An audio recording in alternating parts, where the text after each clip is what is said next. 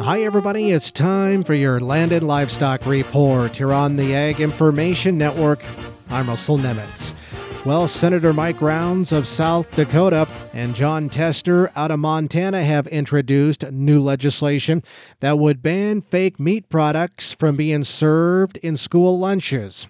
Now, the School Lunch Integrity Act of 2024 would prohibit the use of cell-cultivated meat under the National School Lunch Program as well as the School Breakfast Program.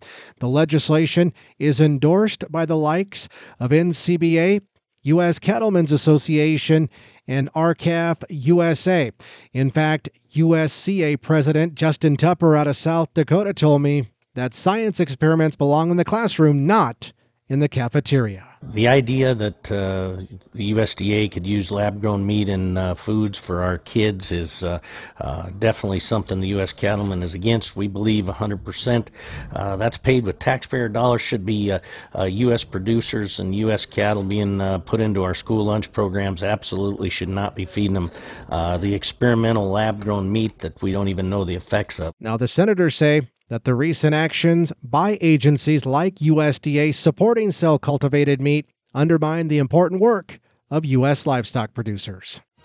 For the Ag Information Network, I'm Russell Nemitz.